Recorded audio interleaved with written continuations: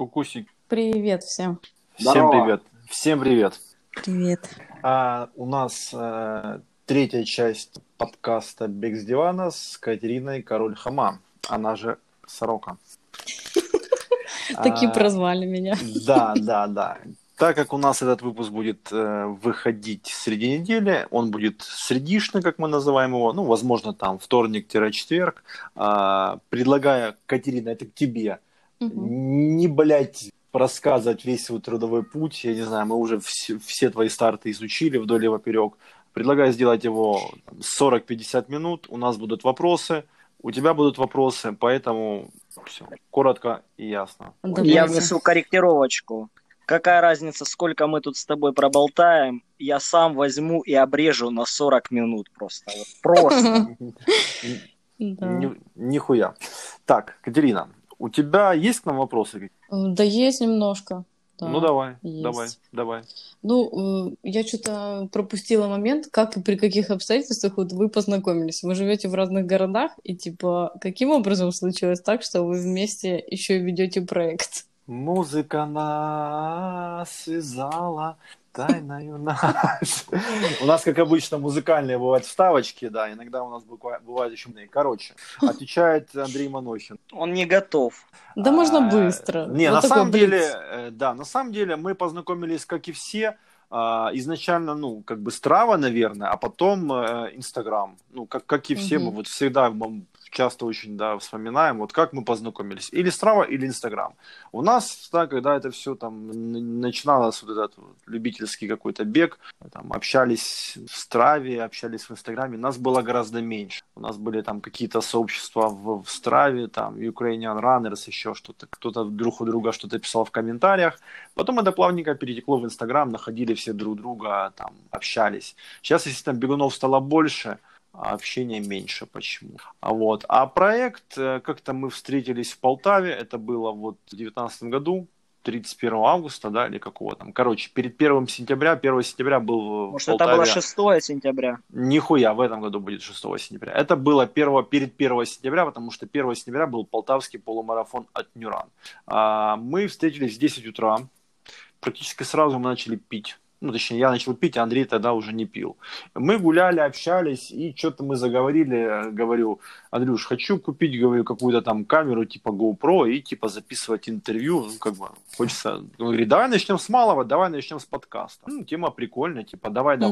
И это с сентября что-то как-то у нас зрело, и зимой, где-то уже после Нового года, да, Андрюш? 2 февраля. После Нового года он как-то опять принялся за старое и начал меня там долбать. А помнишь, давай записывать. И что-то мы как наконец-то стартанули. Созрело, в общем, ваша Созрели, идея. да. Постоянно мы общаемся по телефону, Инстаграм, Телеграм. Опять же, там, каждый день я звоню Андрею, каждый день Андрей звонит мне. Не обманывай. Вот как-то так. Круто. На самом деле я его люблю, приглашаю его в гости. Я его не люблю. Да, он скоро, буквально, кстати, в пятницу, через неделю он ко мне должен приехать, может быть, даже в четверг. Не должен приехать. Я ему даже предложил свою кровать, но он отказался, я ему поставлю или палатку в своей пустой квартире, или заклею надувной матрас, кину матрас, так уж и будет. Как это все мило, ребята. Очень, очень мило. Вы вообще часто встречаетесь на мероприятиях каких-то спортивных? Очень редко. Андрюша морозится. Как печально. Вот я его люблю, а он меня нет. Да, бывает и такое, Стас. Другие люди, которых я люблю, поэтому, извини. Да он никого вообще не любит, конечно. Окей, а по какому принципу вообще вы старты выбираете? Вот каждый сам по себе, типа приоритеты, что вам больше нравится? Если там в одни выходные идет несколько стартов одновременно. Отвечает Андрей Манохин. Он опять не готов. Хорошо, расскажу про себя. Старты из серии Run Ukraine, мне не нравится организация, мне не нравятся свои массовые. Старты уровня New Run, там свои моменты, так исторически сложилось. Остальные старты, например, Одесский марафон, который в этом году не состоялся в начале карантина. А кто организатор? Прости, я сейчас перебью. Марафонская команда Шричинмоя. Это очень душевный старт. Мы туда ездили и собирались ехать большой компанией вот по Биглы, может быть, знаешь, есть такое сообщество, да, вот. Есть такие старты, куда мы едем большой компанией, большой тусовкой, нас там из Днепра едет там 20-30 человек, и из других городов приезжают, опять же, ребята вот из Харькова, из Киева, из Житомира и так далее. Вот. Такие старты тоже стараешься не пропускать, их на самом деле очень много. Это Полтавская зима от Нюран, это Одесский марафон от марафонской команды Шриченмоя.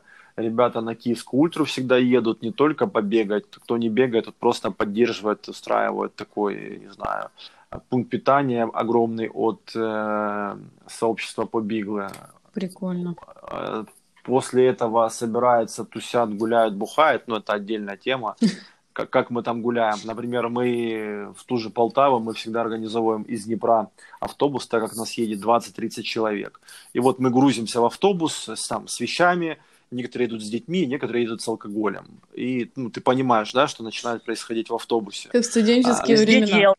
Понимаешь? Ну, это нормально. Вот. И в Полтаву мы уже приезжаем готовенькими. В Полтаве мы обычно бронируем хостел, плюс мы бронируем заведения на субботу и на воскресенье, чтобы нам гарантированно были там места. И бывает, мы туда заваливаемся, гости из других городов, там по 40, по 50 человек. То есть там мы все размещаемся, кушаем, общаемся, пьем пиво вкусное, там вкусные какие-то галушки и так далее. Вот.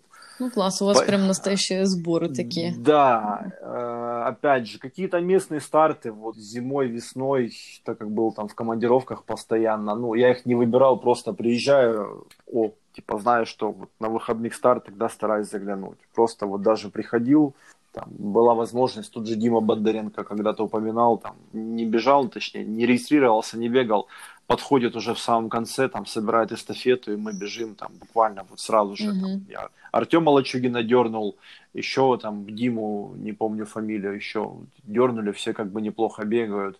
Класс, 2 место, выставил счастье. Как-то так спонтанно. Вот какие-то такие принципы. И опять же, есть забеги, про которые я говорю, что вот я хочу туда возвращаться каждый год. Это киевский полумарафон от Run Ukraine, та же Полтавская зима, очень душевный старт. Какие-то еще сейчас так быстро не вспомню. Есть какие-то забеги, какие-то старты, на которые хочется вернуться, просто реванш. Хочется реванш взять, улучшить результат, либо вот в том году там, или там еще когда-то там не понравилось, не зашло, либо еще что-то. В принципе, стараюсь. Вот такие критерии. Здорово. Андрей Манохин, а вам есть что сказать? Хотя бы какой ваш любимый старт? Я не могу сказать, что у меня есть какие-то любимые старты. Есть старты, на которые я готов приезжать, на которые я всегда приезжаю. Есть старты, на которые я приехал разок, посмотрел, и понял, что в следующий раз я сюда. Давай парочку, на которые ты бы готов был бы приехать. Парочка, я уже рассказывал, это полумарафон в Полтаве от Ньюрана, который идет первое воскресенье сентября. Есть трейл такой небольшой в Сумской области, в Магрице, если ты слышала или не слышала, там бегаем по меловому карьеру, там самое большое меловое месторождение, я так понимаю, в Украине. Не слышала? Там, чтобы ты понимала, все как обычно, старт в 10 утра, кругом все белое, жара, потому что старт у нас происходит или в июне, или в июле, я точно не помню, в какой месяц, такое. В общем, 12 дня, когда ты пробегаешь первую часть, допустим, да, там полумарафон и десятка. На улице уже как минимум плюс 34, или там плюс 28, если... Сейчас, подожди секундочку. Стас, выйми ложку из чашки, пожалуйста. А что, слышно было, как я мешаю? Слышно. Сука. Я ему все время говорю, хватит сёрбать, а он все сёрбает и сёрбает. Да я еще не успел сёрбать, я просто начал размешивать чай. Ой, смехотень. Андрюш, я поняла, забег вот этот в каких-то... В Могрице, в Ебенях. В общем, организация там отличная, но это, знаешь, такое... Попробовать себя, не расплавишься ли ты на солнышке. А что там за дистанции?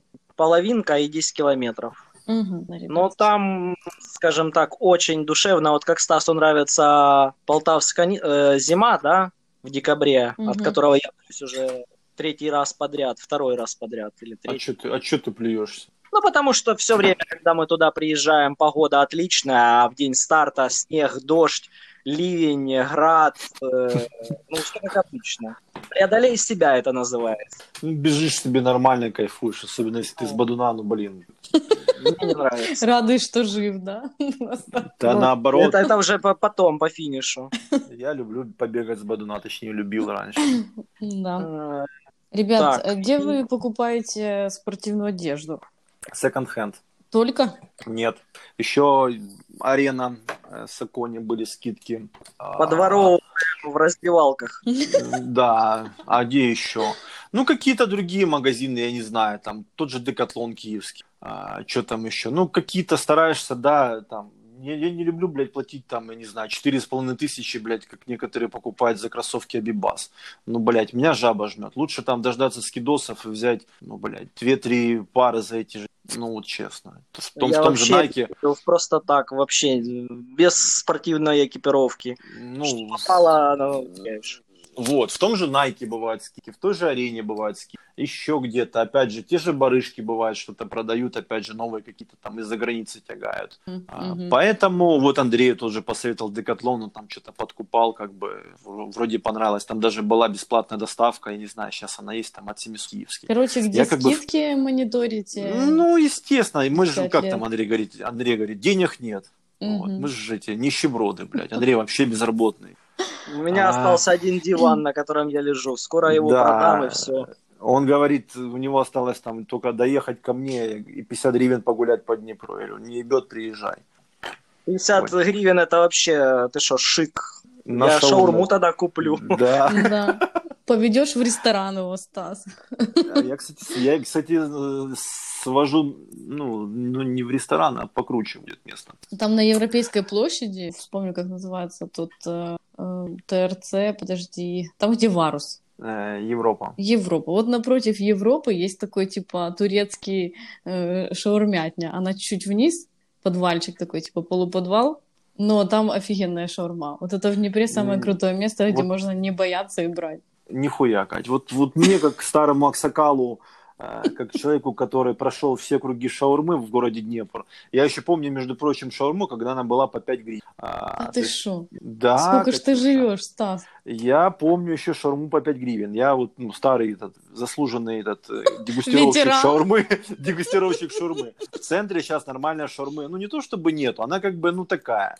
А неплохая шаурма сейчас на диете. И то, как бы, там есть несколько точек. Вот у нас тоже такой локальный мемчик. Надо ехать за шаурмой на диет. Даже там ночью пьяный. Короче, ну, кто из Днепра, тут в курсе. Диет — это у нас такой район возле железнодорожного института.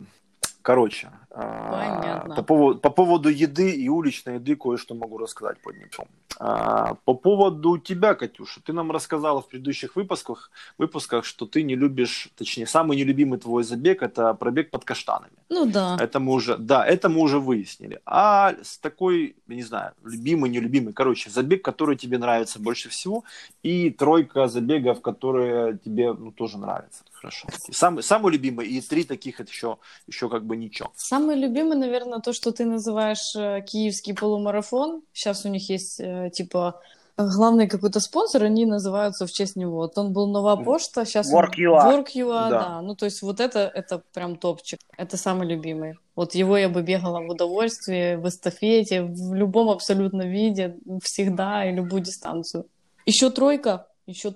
Мне нравятся, в принципе, тоже вот все забеги от Run Ukraine, но я куда-то в другие города не ездила, к сожалению. Но я очень хочу. Очень жаль. Да, поехали. Я очень хочу, и, в принципе, на 2020 год у меня были планы такие вот пробежать типа лигу, полумарафоны все, но поскольку у нас такая ситуация сейчас, то скипнули все это. Но ничего, мы нагоним. Нет, ну подожди, там же на осень все перенесли. На осень ты не поверишь, у меня уже такой плотничок. Надо уже выбирать самое сочное. Так, давай еще 2 забега, и потом перейдем к твоим планам. Да, Визер мне очень нравится. Ну ладно, давай дальше. Да, мне пофиг на горке. Ну, я особо не обращаю внимания, ты понял. Ну да, как бежишь себе по 6:30, так и бежишь, да? И, Смотрите, я не рассказала еще про один свой триатлон-старт, который у меня случился. Не надо. Я долго не буду.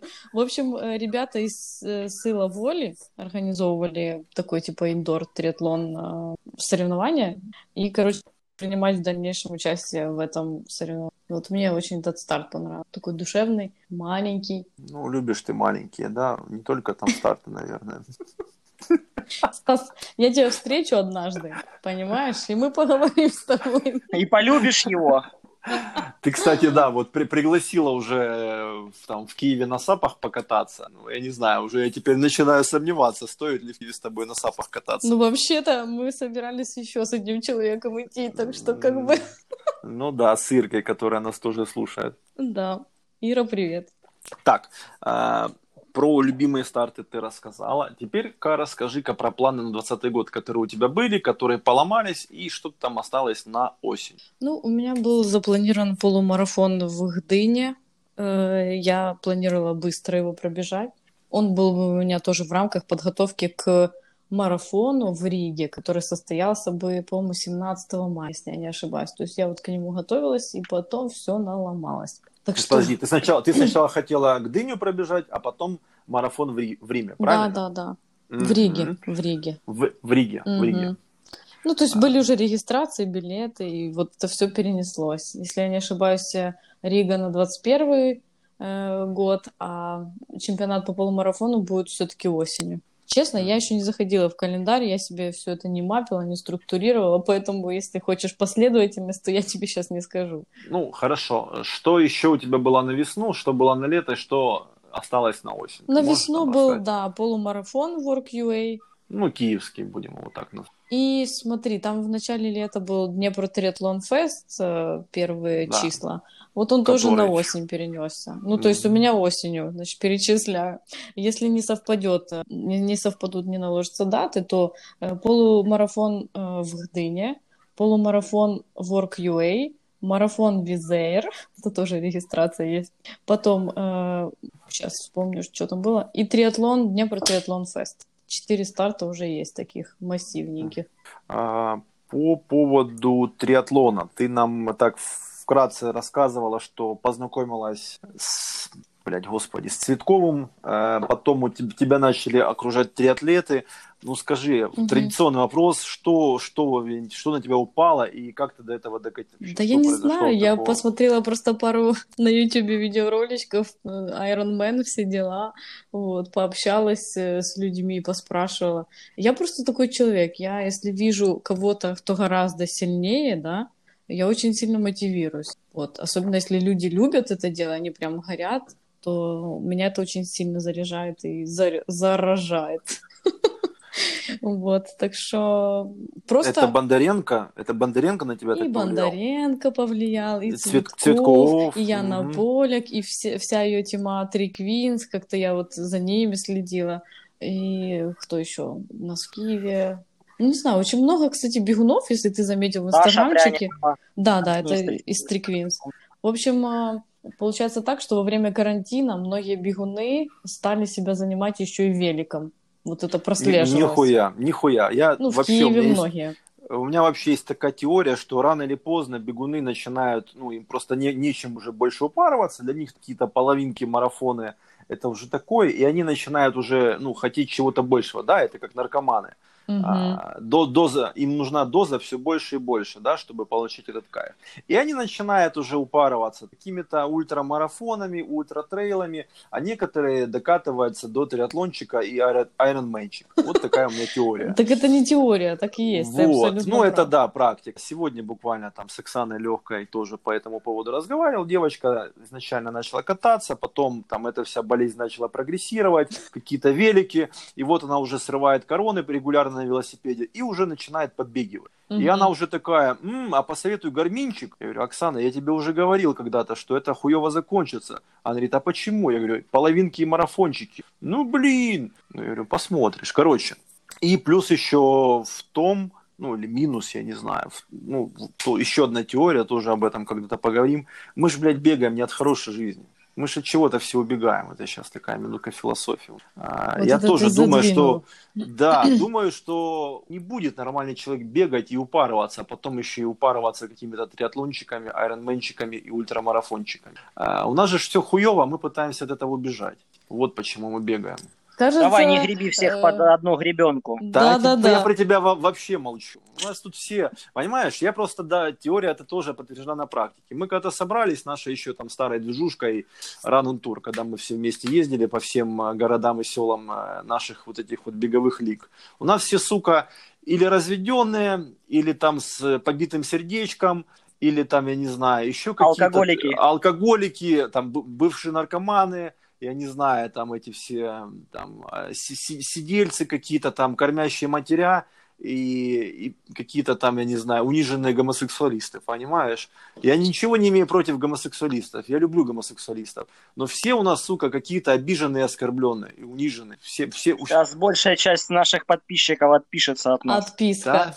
Все, давай Нихуя. не будем грустить вот это. Смотри, Ладно. во-первых, да, многие начинают себя чем-то занимать в жизни для того, чтобы переключиться там, от каких-то стрессовых ситуаций и так далее, во взаимоотношениях, горечи, утраты и так далее. Ну, это абсолютно нормально, это человеческая природа. Чем-то заняться, чтобы переключиться. А потом, вот в моем случае, допустим, во-первых, у меня был этот варикоз, который успешно побороли, а затем Да. это просто стало неотъемлемой частью моей жизни, образом жизни и вообще, в принципе, хобби, наверное, так можно сказать. Ну, то есть я не могу сказать, что я от чего-то, от кого-то убегаю. Я даже иногда понимаю, что мои тренировки занимают львиную часть просто моего свободного времени, которое я могла бы уделить там семье, родственникам каким-то, друзьям элементарно. Даже поехать купить себе, просто обновить гардероб. У меня иногда просто не хватает времени, потому что я выбираю пробежку или что-то еще. Ну, то есть, как бы, мне это нравится, так почему не упарываться себе дальше? У тебя были случаи, когда твои тренировки не совсем хорошо воспринимались близкими тебе людьми? Да, конечно. Можешь что-то по этому поводу рассказать или не хочешь? Ну, это происходит в том случае, когда ты начинаешь уже за счет кого-то, да, за счет чего-то времени, за счет семьи, просто, ну, это, наверное, какой-то эгоизм, потому что ты занимаешься собой и своим вот этим любимым делом, вместо того, чтобы провести вечер с семьей. Вот. Ну, такие моменты были, конечно, мы с супругом не раз как бы имели разговоры, скажем так, по этому поводу, о том, что я отсутствую, и что это некрасиво, неправильно. И каковы вообще твои приоритеты в жизни, Катя, давай поговорим. Ну, то есть, да, были такие И чем это все закончилось? Ну, закончилось тем, что мы просто как бы, во-первых, разъясняли действительно, кто что хочет, типа ожидания и реальность, да, потом это все матчили как-то и приходили к общему консенсусу. Ну, бывали прям ссоры. Екатерина, а ты не думала мужа затащить на пробежку? Я пыталась всеми силами просто. И в клуб, когда я еще только начинала, еще с топ-раннерсами. Потом просто, он периодически, бывало, выбегал. Но ему как-то вот именно бег, наверное, просто не нравился. Я вот помню, что на марафоне моем первом, когда мы поехали в Валенсию, я его так ушатала за эту десятку. Он, бедняга, уже все это проклинал, наверное. Вот, так, как бы не срослось. Так, в принципе, как бы поехали дальше. Какой у тебя сейчас километраж в неделю? Если бы я готовилась. Я думаю, где-то полумарафончик я набегу. 20 километров? Да, очень мало. Угу. Че по велику, по плаванию, опять же? Там плавание в открытой воде нет, бассейны пока нет. Я успела только справку сделать, и потом начался карантин. Офигенно, да? Как помой машину к дождю, точно так же у меня случилось. По поводу велосипеда, пока стоит пылиться. Я вот уже как бы договорилась с ребятами, мы нашли тренера, и будем там готовиться, короче, к одному событию. Ну, в общем, нужно тренировать, и вот тренера я нашла. Короче, не плаваешь, не катаешь. Да вообще практически сижу, все. Как обычно, все на диване. Все на диване забегают на первое место. У меня сейчас как-то кардио больше, фанкшн. Вот, я съездила на спорт-викенд классный. Расскажи, кстати, про эти верхулы, про ваши космические. Блин, там было вообще зачетно. Я просто первое, на что купилась, когда увидела эту рекламку, это был именно график тренировок. Там типа 4 тренировки в день. Я думаю, это мое, точно еду. Короче, любые деньги на... Вот. Начиналось все с утра. Утро в 7 утра была пробежка. Затем была йога. Потом у нас свободное время аж до 4 часов. То есть в это время мы там и возле бассейна могли поотдыхать, или взять велички, или там, не знаю, в спа пойти, потому что это входит в стоимость. И в 4 часа был функционал. Затем сразу же стретчинг. И все, вечер свободный. Вот 4 тренировки, в принципе, это очень посильная нагрузка. Так что я поехала только из-за того, что там вот то, что я люблю, вот за такие выходные я готова платить, готова ехать типа отдыхать. Ну, по факту работать. Очень, вообще. Понравилось? Ну, Сколько нормально денег? это стоило. Там верхолы.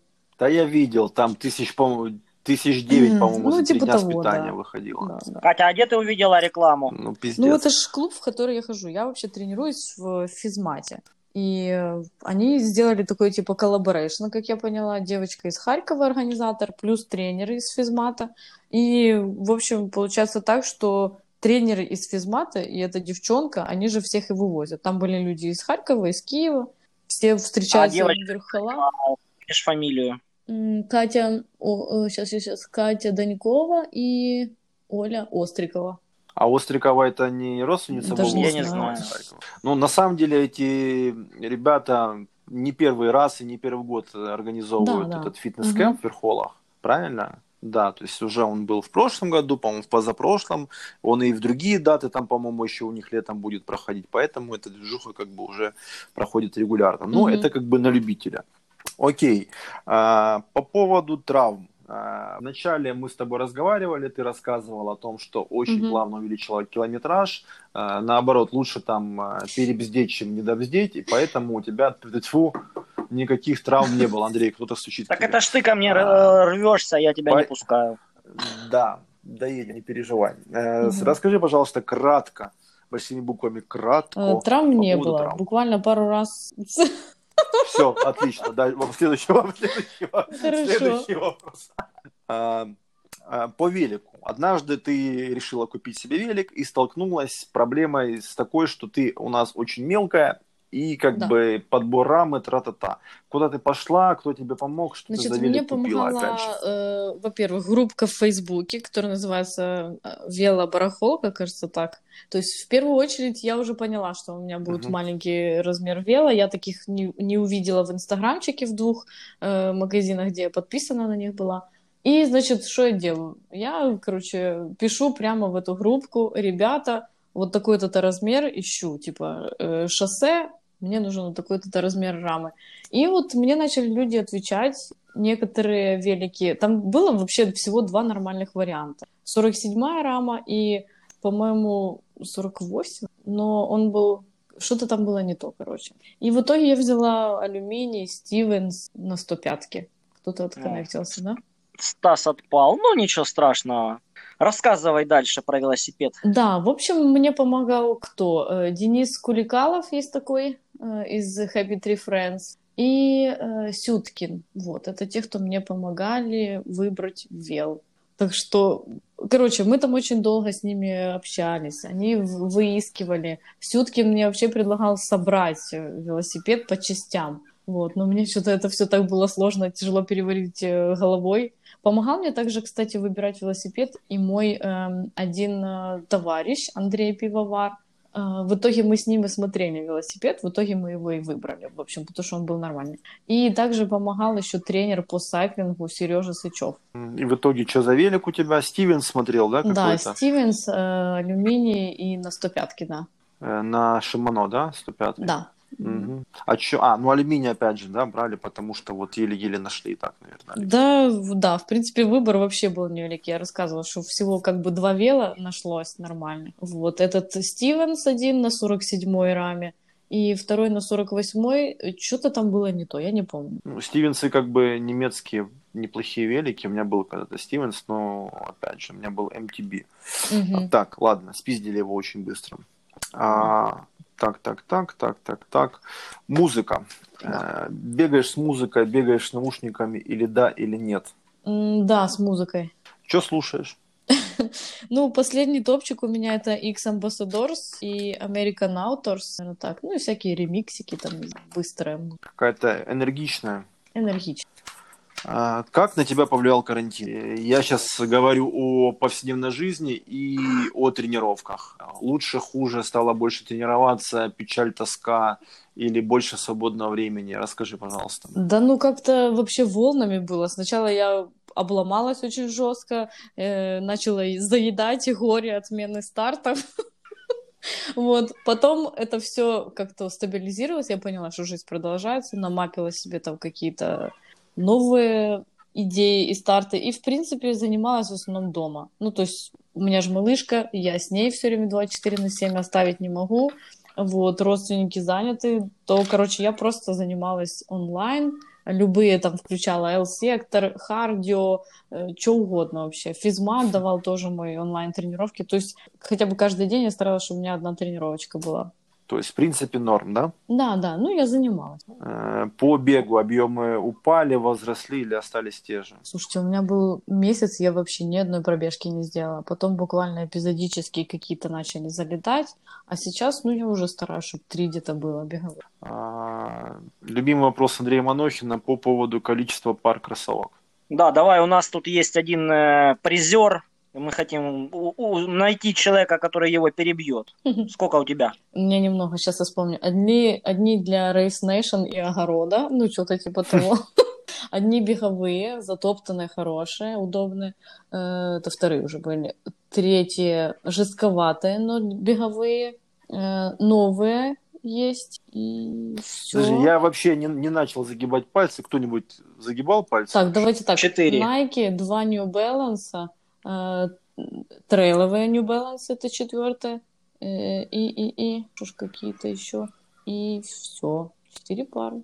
4 пары. Из них 3 пары New Balance. Можно сделать вывод, что тебе нравится торговая марка New Balance?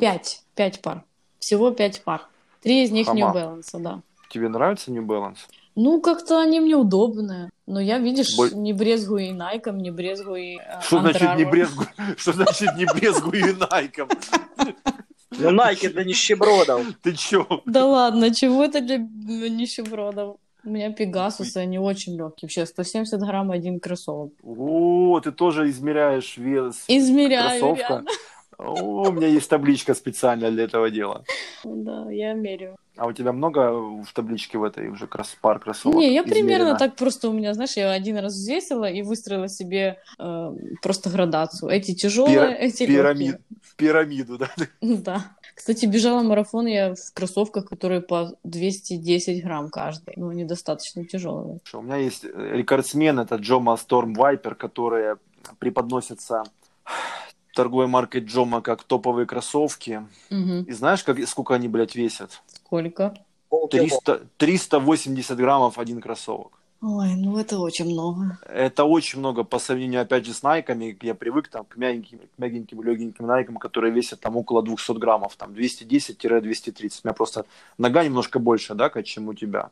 Mm-hmm. Вот. Ну и, то есть там 210 неожиданно, граммов... Да, неожиданно. 210 граммов Nike и 380 граммов Джома. Ну, как бы, блядь, разница есть. Слушайте, вы представляете, вы знаете, кто такой Гордон Рамзи? Это шеф-повар известный. У него там 16 звезд Мишлена. Катя. Короче, этот чувак сделал Iron Man половинку, но прикол в том, что интересный факт о нем. У него 50-й размер ноги при росте 187. Бедняга. У нас такая подруга есть, ее зовут Ира. Короче, мне его так жалко стало. Ну, прикиньте, велотуфли покупать. Вообще же нереально. 50-й размер ноги, я такого даже не видела. Ну, в общем, такое, минутка. Нормально. Ласты. Напрашивается аналогия, что у него еще там, я не знаю, такого большого. Так, в церковь ходишь? Сложно, сейчас нет. А вообще? Ну, вообще я верю в Бога, вот, скажем так. Ага, в какого Бога ты веришь? Блин, ну давай, короче, не смешивать спорт и религию, окей? Хорошо. Какую последнюю книгу прочитала?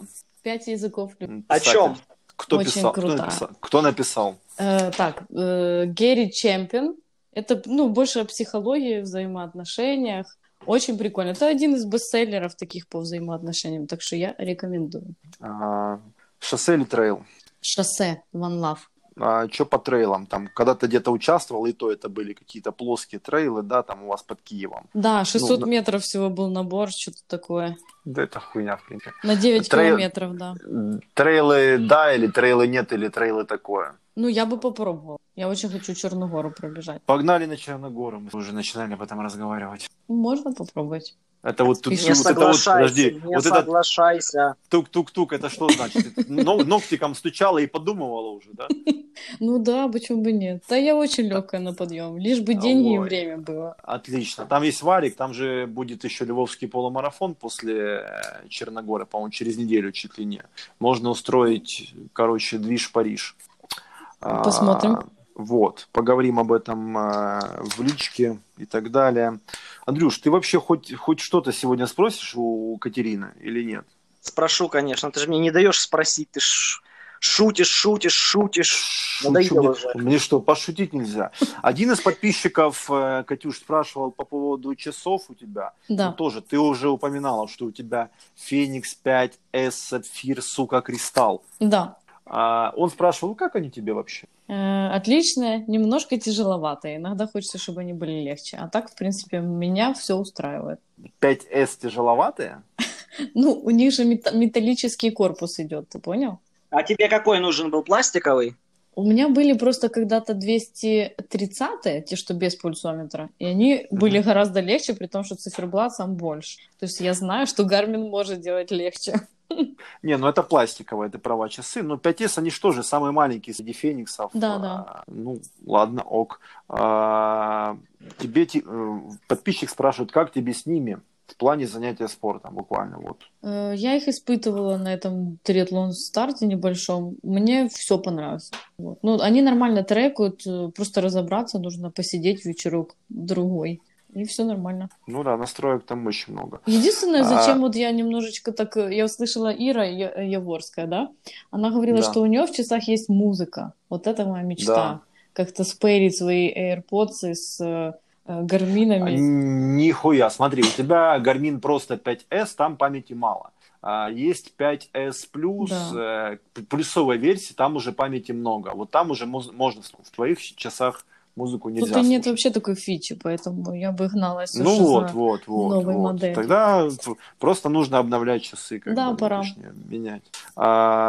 Подписчик этот же спрашивает, что ты скажешь про Apple Watch в этом же плане спорта? Apple Watch больше я отношу как casual такого. И для каких-то таких незначительных нагрузок. Если ты хочешь уже отслеживать какие-то показатели, трекать там как то прикольно свои, не знаю, свой прогресс и тренировки, то это лучше брать целенаправленно спортивные часы. Для меня это, знаешь, как типа покупать обувь в специализированном обувном магазине или покупать ее где-то там, где продают шмотки и отшивают обувь чисто ради того, чтобы закрыть коллекцию. Ну, то есть сугубо обувные магазины, где качественно шьют, и есть такое, типа ширпотреб. Вот я не могу назвать Apple Watch ширпотребом, но как бы они немного не спортивные. Ну, casual, да, ты. Да. Повседневные, скажем так. Хотя многие люди меняют успешно со временем Apple Watch на Garmin и ходят в Гарминах целый день, как под спортивную одежду, на тренировки, под джинсы, так и под классику, под платье. Да, вот очень просто, много. Просто чтобы разобраться и понять, достаточно посмотреть на YouTube сравнение, типа Garmin VC, Apple Watch, и все станет ясно. Ну и простой пример, как распознать бегуна какого-то там опытного, да. Посмотри, посмотри на его руку, Гармин, окей, значит человек бегает. Ну еще полары неплохие. Ну, Гармин однозначно все-таки у нас в лидерах. Ну и кроссовки, опять же, да, зачастую тоже очень многие со временем переходят полностью на кроссовки. Это там джинсы и беговые кроссовки, например. Ну, либо, опять же, там, какой-то casual, беговые кроссовки. Потому что это удобно, потому что кроссовок очень много, потому что к ним привыкаешь, они легкие, мягкие. Реально. Ну да. Так, этот же подписчик спрашивает тебя почему-то, какие упражнения нужны для того, чтобы увеличить скорость на 1 километр? Скажи-ка нам, о великий тренер. Блин, это очень Велосипед. ответственно. Я так, на 1 километр, если мы говорим о скорости, это взрывная сила. Ну, все, что я Что же знаю, нужно? типа, что я бы, допустим, делала, но лучше Да. проконсультироваться с тренером, я сразу говорю. У аматоров спрашивать, ну, такое, лучше с тренером, короче, то я бы делала отрезки, ускорения и всякие, типа, специальные беговые упражнения, которые укрепляют, там, стопу и все такое. Дальше. Еще один момент насчет бега. Началась такая беда. До 5 километров бегу нормально, все, что более, начинают болеть колени. Такое чувство, что они заливаются жидкостью. Поэтому я сейчас бегаю короткие дистанции по 3 километра. Короче, что делать вообще? Болят колени. Ну, во-первых, идти сразу к травматологу, к терапевту, травматологу. Желательно, чтобы он немножко ориентировался в спортивных всяких травмах, потому что обычный скажет сразу не бегай. Вот. А если это будет какой-то, хотя бы, который разбирается, я могу посоветовать, если этот подписчик из Киева, то в одной клинике есть классный терапевт. Напиши мне в личку, отвечу. Да, всем, ребят, не стесняйтесь на самом деле задавать вопросы. Бегуны вообще обычно, ну вот кроме Манохина и Павелка, наверное, они обычно там доброжелательные и приветливые люди. Пишите, задавайте вопросы, всегда всем ответим, пошлем там на ноги боги, пошлем к терапевту, пошлем к травматологу. Всегда пошлем, короче. Еще один подписчик, Дмитрий Б. из города Днепра, спрашивает, что там Павельчик? Это наш? Это тот, Это Дмитрий Б. из города Днепр спрашивает, что там Павельчику? Что по Вельчику? Да стоит пока пылится, Димка. Вот только тренера нашла. Буду с удовольствием гонять. Дмитрий Б. из города Днепр, второй вопрос он спрашивает, какого хуя? Не, это не то, точно. Ладно, шучу. Андрюша, ты там придумал хоть один вопросик? Так, а у меня тоже от подписчиков тут вагон и маленькая тележка вопросов. Давай, мочи. Момент. Так, Екатерина. Клавдия Васильевна спрашивает, когда на просека? Боже, Анька, я тебя обожаю. Ну, напишу тебе на выходных. Смехопанорама, блядь. Вот это о том, чем я говорила, ребят. Я ради спорта, короче, очень часто скипаю просека с подружками. Да, это больно немножко осознавать. Давай следующий. Так, ладно. Больно мне, больно. 1992 спрашивает, как бег совместить с варикозом? Если будет операция, через сколько можно? Это должен доктор говорить, а не аматор бегут. Ребят, не спешите, вы всегда успеете восстановиться и вернуться в бег. Главное здоровье, это в первую очередь. Не стоит гнаться за тем, чтобы приступить побыстрее к бегу. Все нормально, полностью восстанавливаемся после операции, после всего. А потом уже потихоньку, желательно с тренером, начинаем бег. Так, Троян А.Н. спрашивает, когда лучше бегать, утром или вечером? Ночью. Я за утро, я за утро. Ну, это личное уже каждого дело. Кому-то легче вечером. То есть разница Игорь вообще нет. С. 11 спрашивает, как часто можно бегать, если только начинаешь? Так, во-первых, идем на ноги боги. Там есть отдельный раздел, который называется «Для новичков» или как-то так. Больно мне, Для начинающих. Там масса просто статей. Дело в том, что как бы не только от объема все это зависит. Лучше почитать статьи. Но я бы рекомендовала вообще с минимума, типа километр пробежать, 2 пробежать, посмотреть, там 3 и все. А потом вот эти дистанции побегивать, там, не знаю, 2 пробежки, 3 в неделю смотреть по самочувствию. Если ничего не болит, добавляем 10% вот этого объема на следующую неделю. Ребят, почитайте еще, там есть классная статья, там «Золотые правила бега». Да. В общем, коротко и сжато. Не унять эту злую боль. Всем на ресурс ноги боги. Ноги боги. Да. Андрюша, давай, все вместе. 3-4. Ноги боги. Боги. Екатерина. Да. Тут такой вопрос, я даже не знаю, стоит ли тебе его задавать. Задавай. Приличный. Но... Не люблю неприличный. Задавай. Инг Васильевна Коч спрашивает, сколько часов жизни уже набегала? Я знаю, кто такая Василиса. Это моя сестра, кстати, родная. Да блин, я даже не считала. Это невозможно. Страшно. Я не буду этим заниматься. Главное, чтобы все было потрачено в кайф. Все. Ну, отлично. Wasted. Так, Данильченко Виктор спрашивает, можно ли в 30 лет начать серьезно бегать? Можно и в 50 начать. И сделать айрон, как одна старушка. Можно. Так, и теперь 4 вопросика от Черри Мэри. Я не знаю, кто это. Черри леди. Так, смотри. Задает такой вопрос. Почему вредно бегать по асфальту? Ну, потому что достаточно жесткая поверхность, и поскольку этот спорт считается, ну, это ударная нагрузка, если бегать неправильно по асфальту, то точно можно себя покалечить. Вот. Все. Это все, что я знаю. Как Можно. готовиться к марафону? Долго, берут это просто напором своим, характером, не знаю. Надо поставить цель, захотеть, прям полюбить это и целый план подготовки построить. К этому надо подходить, мне кажется, серьезно. Нельзя так проснуться и с дивана сказать, а давай-ка Ну, да, марафончик. мы уже говорили по поводу подготовки к полумарафону. Наверное, пора уже записывать Да. с каким-то опытным бегуном выпуск про подготовку к марафону. В любом случае должна быть какая-то база. С 0 до марафона вы, конечно, можете там за какое-то время подготовиться, пробежать, но вам будет неприятно. А бег должен быть в кайф. Ну, Катерина, согласись, ты вот Да. нам говоришь о кайфе. Бег должен быть в кайф, поэтому сначала вам нужно какая-то база, какие-то там пятерки, десятки, половинки, Да. а потом уже в течение нескольких месяцев, ну, опытные товарищи советуют как минимум там 3-4 месяца и беговой объем не менее там 200 километров в месяц. То есть вы должны уже быть к этому как-то готовы. Да, А просто так с 0. чтобы не страдать, надо готовиться. Ну, можно Андрюшка, готовиться давай. лежа на диване.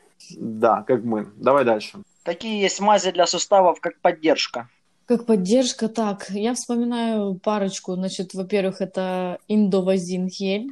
Это вот если ты натрудился, хорошо потренил, там, не знаю, бег в гору, у тебя был трейл какой-то, или ты там пробежал марафон, вот им можно нанести на ночь, и, в принципе, он снимает отек. Потом есть еще всякие типа Deep Relief, походу. Честно, я уже не очень помню. Я с собой брала на марафон диклак гель, в котором диклофенак, это обезболивающее, и индовазин, который снимает отечность. Ну вот, в принципе, 2 мази. Так, ну и у нас остался вопросик. Как подобрать правильно обувь? Это нужно пойти в хороший специализированный магазин, померить там все, все должно удобно очень сидеть, и это очень индивидуальная вещь. Нельзя сказать вот кому-то, что эти самые лучшие кроссовки, кто-то оденет, ему будет очень неудобно. Надо мерить, надо желательно, чтобы дорожка была, это вообще прям лакшери условия, чтобы сразу еще и потестить их кроссовки. А так вообще, да, там такое есть, как пронация, супинация, всякая вот такая вот тема, легкость. Ты должен знать, зачем, для каких именно нагрузок тебе эти кроссовки. Короче, идете в специализированный магазин и подбираете себе. И, ребят, не забывайте брать кроссовки на полразмера-на размер больше, потому что во время бега ваша нога немного увеличится в размерах, она отекает и так далее. И даже не немного. Да, и даже не немного. Обнаружила, что мои кроссовки, которые на 1,5 размера больше, после марафона я полностью пальцами касалась, ну вот, короче, края кроссовок. Вот. Поэтому Вот, 1,5 размера даже. Поэтому, чтобы у вас не было там посиневших, почерневших каких-то там ногтей, потом слезших, там синяков, водянок, мозолей, натоптышей, натертостей, пробуйте, подбирайте, берите на полразмера-размер больше. Если вы купили кроссовки, они вам не заходят, они вам натирают, жмут, не страдайте, лучше их там перепродайте с какой-то скидочкой. Опять же, купите себе другую пару. Не мучайтесь, не убивайте себе ноги и бегайте в кайф. Андрей, у меня есть вопрос, раз уж там по поводу мази возникли. Кать, какие ты принимаешь витамины, препараты, витаминные комплексы, аспаркамы и прочие там, я не знаю, гидозепамы? Давай допинг весь свой выкладывай. Да, выкладывай вообще. А то вечно ты на тумбе. Да ну, ребят, не смущайте. Короче, смотрите, что у меня дома есть. У меня есть от Нутренда соли в капсулах. Вот их я пью перед сложными какими-то нагрузками. За пару дней начинаю пить и в день старта принимаю. Потом из таких штук, ну, максимум аминокислоты, когда у меня там интенсивные нагрузки идут какие-то, я их попью. Омега-3 и витамин D3 – это то, что я пью просто каждый день. А так все. Все остальное это уже во время во время самой дистанции, типа гели там всякие и так далее, магний. Какие гели любишь? Да я как-то уже оговаривалась. В общем, я люблю больше сис, потому что они не сладкие, их можно не запивать. Но, в Соплеподобные, принципе, да, такие. ну, да, такое желе, кисельчик. Но я пью вообще и ем все, что мне дают. Вот давали Нутренд, ела, давали еще какой-то там прям местный бренд был на Валенсии. Ела и то, но оно, правда, сладющее было ужасно. Так что вот есть у меня какие-то с призового подарка, типа Хьюма. Хьюма, слышали такое? Нет. Ну, вот такие мне еще дали какие-то гели. Да, ну сейчас все лежит, и никак его не съем, понимаешь, с тренировок нормально. Смотри, срок годности выйдет. Да смотрю, да. Контролирую. Андрей, Так, у тебя есть еще вопросы? есть вопрос от подписчика, но это лично для тебя вопрос. Для кого для тебя? Ну, для тебя, я же с тобой сейчас Ну, разговариваю. для кого для меня? Для Для Стаса? Стаса. О, так вы сразу сказал. Давай, скажи. Товарищ Капов Т-80 задал вопрос, почему ты его забанил? Буквально я сегодня задался вопросом, почему такой хороший товарищ тебе пишет, а мне не пишет, и я его разбанил. Просто объясняю, какие-то непонятные личности иногда вызывают у меня паранойю, и я их, сука, баню. Да ты Ну, агрессивный. у него аккаунт закрыт, поэтому я не знаю, кто Да. это. Это чашка какая-то Да, желтая. желтая чашка, ну, забанил, и бывает. Уже разбанил. Да, буквально сегодня перед записью увидел там твое сообщение, он там тебе что-то писал. Так, ладно, Катюш, Да. наверное, вопросы у нас закончились. Давай нам, как обычно, расскажи, что такое мотивация в конце. Воу, вот это да. Да. У нас сегодня красной нитью какая-то психология тянется, вы заметили? Ну, мы еще, может быть, забацаем там про отношения в подкасте. О, ну это с кем-то другим записывайте, не со мной. Слушай, а нам и не с кем, у нас тут у всех проблемы в отношениях. Так, ребятушки, ну, про мотивацию. Ну, ты хочешь услышать, чем я мотивируюсь? Типа, как у меня это получается? Нет, для начала расскажи, что такое мотивация, а потом, чем ты мотивируешься. Давай вот. Ой, блин, я не репетировала это. Вот не надо было, все правильно. Что такое мотивация? Это то, что заставляет тебя двигаться вперед. Неважно, есть цель или нет, скорее всего, она будет, но, в общем, это то, что заставляет тебя двигаться и жить, наверное, вот ради чего-то. А в моем случае мотивация. Я просто очень люблю спорт. Я люблю видеть какие-то свои достижения. Я просто обожаю рядом людей, которые меня окружают. И желательно, чтобы они были прям вот сильнее меня, чтобы я к ним тянулась, брала пример, черпала что-то новое. Вот. Все. И все? Ну, что меня мотивирует? Меня мотивирует просто вот что-то сумасшедшее, большое. Я этого всегда очень боюсь. То есть цели, которые я себе ставлю, я стараюсь, чтобы они были сумасшедшими. Но я их не озвучиваю. А озвучиваю то, что на 50%. Погнали на Черногору тогда. Да надо попробовать. Я все-таки, видишь, Всё. как-то в Iron, Да. трейл, вот у меня есть большое желание попробовать, что такое трейл, поэтому я думаю, что Черногора — это мой варик. Да. Будет весело, будет весело. Тем более, ты там хотела кемп, мы там замутим что-то типа мини-кемпа, мини-лагеря там такого на недельку. Не соглашайся, плюс-минус по желанию. Екатерина, не Да ты, блядь, соглашайся. ты вообще, ты приедешь, уедешь, тебя там вообще не... Он типа Катя, поэтому... первые места заберет. Не, он приедет, я не знаю, он там опять сойдет, у него там что-то, короче, блядь, разболится. Андрюха, ты же ультрамарафонец. Ешь, Да какой он, блядь, ультрамарафонец? ешь таблеточки, чтобы не болело. Надо же как-то добивать. Бегун с дивана, блин. Ну, нормально. Кстати, Все хорошо, мы все тут такие. да, могу рассказать, я вот зашел в гарминчик, что-то мы разговаривали, объем за июнь у меня составил 71, блядь, километр. Это не за неделю, это за месяц. О, ну ничего, Поэтому, и такое бывает. Да, это вот к вопросу. Кстати, по поводу ты напомнил с дивана. про объемы. Конкурс, Да, он у нас закончился уже, там 2 человека у нас разыгрывает 3 слота. Я не буду продолжать дальше, людей уговаривать поучаствовать. Один из двух, да, кто-то вот выиграет. Ну да, кто-то выиграет. Это интересно, надо хоть зайти посмотреть, кто там оставил эти заявочки. Комментарии. Виктория оставила и Какая? Тарнополова. Знаем такую. Ну-ну. А кто второй? Второй человек. А я вот не помню, под каким постом я это ставил тут. Честно, вот не помню, кто второй. Ну, кто-то второй точно есть. Это хорошо. И Людос Бубочка. Ой, ну, слушай, все свои. Опять же, кумовство у нас процветает. Процветает. Оно само, да? Да. Хома, Да. расскажи нам что-нибудь хорошее, пожелание, как обычно, приветствие. Привет ты можешь А я, передать. кстати, хотела еще вам задать один вопрос. Давай. Такой чисто немножко crazy. Значит, мы тут собрались любители и поесть, и на диване посидеть. В общем, вот сейчас спрашиваю, короче, Андрюха, сладости с чайком или шашлычок с винцом? Шашлычок с винцом. А Огонь. потом сладости с чайком. Стас, ты? Ну, у меня сладости с чайком как раз вот только этим побаловался. Я так и знала, ты прям бро. Все, ребят, у меня все. Кстати, хотел тебя спросить, как ты там сейчас, не срываешься, Катерина? Не, вообще не срываюсь. Все, как это, победила. Добро победило зло, да? Ну, если мне хочется, смотри, у меня сейчас такая тема. Если мне хочется чего-то сладенького, вкусненького, я ем его чуть-чуть после завтрака с утра. Вот на полный желудок, чуть поела, и, в принципе, все. Вот, кстати, Хватает. тебе похвастаюсь, да, вспоминал там, да, на вот наши вот эти вот выпуски, ты там рассказывала.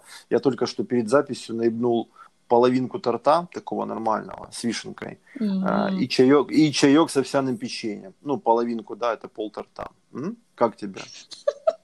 Блин, ты монстр просто, я не знаю. Ну, я же сейчас не пью, и у меня огромное количество сладкого. И меня А потом кусты ищешь во время пробежки. Да. Катерина, Да. скажи нам что-нибудь в конце хорошее, пожелай нам чего-нибудь. Екатерина, ёб твою мать. а подожди, Екатерина, а ну-ка скажи-ка, кого бы ты хотела услышать у нас в гостях? О, Честно, бинго. я очень бы хотела, чтобы вы пригласили кого-то из триатлетов. Кого? Вот. Например, Цветкова? да, Цветкова можете предложить, да, вообще супер будет. Слушай, Или же я с Яна. Цветковым разговаривал, он занят постоянно. Яна Яна сейчас Поле? организовывает Одессу, там у нее вот эти вот ивенты постоянные. Но мы их запишем в наш список. Я вот сейчас как раз листаю свой ежедневник.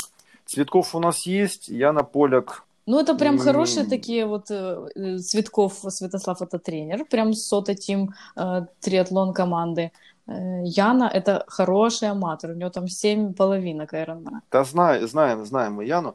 Давай еще пару человек бегунов нам. Так, сейчас Кого я бы ты подумаю. хотела? Ты знаешь, вот Женя Гайдай, я думаю, что ему есть что рассказать. Да, есть у нас в списке. Вот. И еще можно еще... Сейчас. Короче, Гайдай тебе нравится. Но мы общаемся, он вообще блогер известный, как бы. Голубоглазый такой, Все такой. Да он молодой для меня очень. Ой, да ладно, он любит постарше. Откуда, блин, ты знаешь? Да знаю. Давайте еще Ксюшу Джуган. Она фотограф спортивный. Я думаю, у нее там истории. Она сама марафонит. Да, и жопа у нее ничего такая. Все, я в этом не участвую, ребята. Мне иногда очень стыдно бывает. Ты жопу ее видел обутую или не обутую? Там есть новый постик, Андрюша, я тебе скину в этот... Короче, Ксюша, если ты нас слушаешь, это просто был комплимент. Просто мальчики не сформулировали. Короче, ребят, если вы все, то да, я бы что-то сказала. Пожелание скажи нам на прощание. Да, в общем, ребята, поскольку я сама люблю бег, и все, кто слушает, я уверена, что вы этим интересуетесь. В общем, я желаю всем в первую очередь любить себя, слышать свой организм, заниматься спортом вообще только в удовольствие. Вот пусть это приносит вам только кайф, и тогда это будет в здоровье, просто для здоровья. Вот. Ну, в принципе, я желаю просто сил, мотивации на осуществление всего задуманного, что вы себе там поставите свои невероятные какие-то цели, сложные. Вот. Короче, я желаю достижения вот этих спортивных целей и, не знаю, всем спорт, легких ног, ветра в спину, крепких суставов и здоровых колен. Счастья, здоровья. Да, и это у меня еще есть к тебе просьба маленькая. Да подожди, готова? Да, ну. Спой нам песню. О боже, нет, зачем? Ну чуть-чуть. Хоть чуть-чуть, вот хоть там пару этих предложений каких-то там, четверостиших. А ну давайте какую-то песню, вот я что вспомню сейчас. Ну вот вспоминай. Ну, я так, конечно, мне очень сложно. Нет, вот надо тренировать свою память, и сразу же ты там А что ж слышала ты мне какую-то не написал? фразу. Ну, смотри, А я, не надо короче, было. на спорткемпе познакомилась с прекраснейшей девушкой Ириной, и она там слушала песню «Фантастична жінка» Таяной. Давай. Так, ну, подождите, мне же надо как-то слова, а то я сейчас переляку Не надо. забуду. Ну, хоть чуть-чуть там напой, и все, и мы отключаемся. Ну, добре. Я хоча й не дуже фантастична, але заспіваю. Бо тебе кохає фантастична жінка, і ніхто, крім тебе, не потрібен їй. Бо тебе кохає фантастична жінка. Ду-ту-тара-тара. Та-тара-тара-та. Вот и все. Спасибо, Катерина. Андрей, ты доволен? Очень доволен. А, он уже пошел жрать. Вы теперь будете всех еще и петь, да, просить в конце? Нет, Катерина. У нас вот это все должно быть на уровне импровизации. Мы, кстати, Ух, вот это вы даете, конечно. Да, нет, ну, это не мы даем, это вот. Так, получается. Я только что так стрессанула, что мне придется пойти на турничках подергаться и не побегать чуток. И я сильный и красивый, это турничок. Ладно, хватит как этого. Подожди, и я добрый и счастливый, это коньячок. Вот знаешь, Стас, если бы ты не сказал, что ты завязал, я бы тебе не поверила, что ты сейчас трезвый. Это все торты. На самом деле, да, я переключился с алкоголя на сладкое и на еду вообще. Реально, очень много жру сладкого. Да ты потолстеешь. Кстати, поправился, но внешне этого не видно. Я считаю, что за счет мышечной массы, наверное, за счет чего. Да, конечно. Ты же не бегаешь, теперь мышца не палится. Не, ну я там силовые немножко есть у меня. Это все. Это был Стёп, Стас. Хорошо. Все? Я думаю, да, давайте уже по домам, жрать охота. Давайте, ребятки, все. Наконец-то. Всех целую, всех обнимаю. Да, всем привет, пока. В общем, всех обнимаю. Пока. Все, всем пока.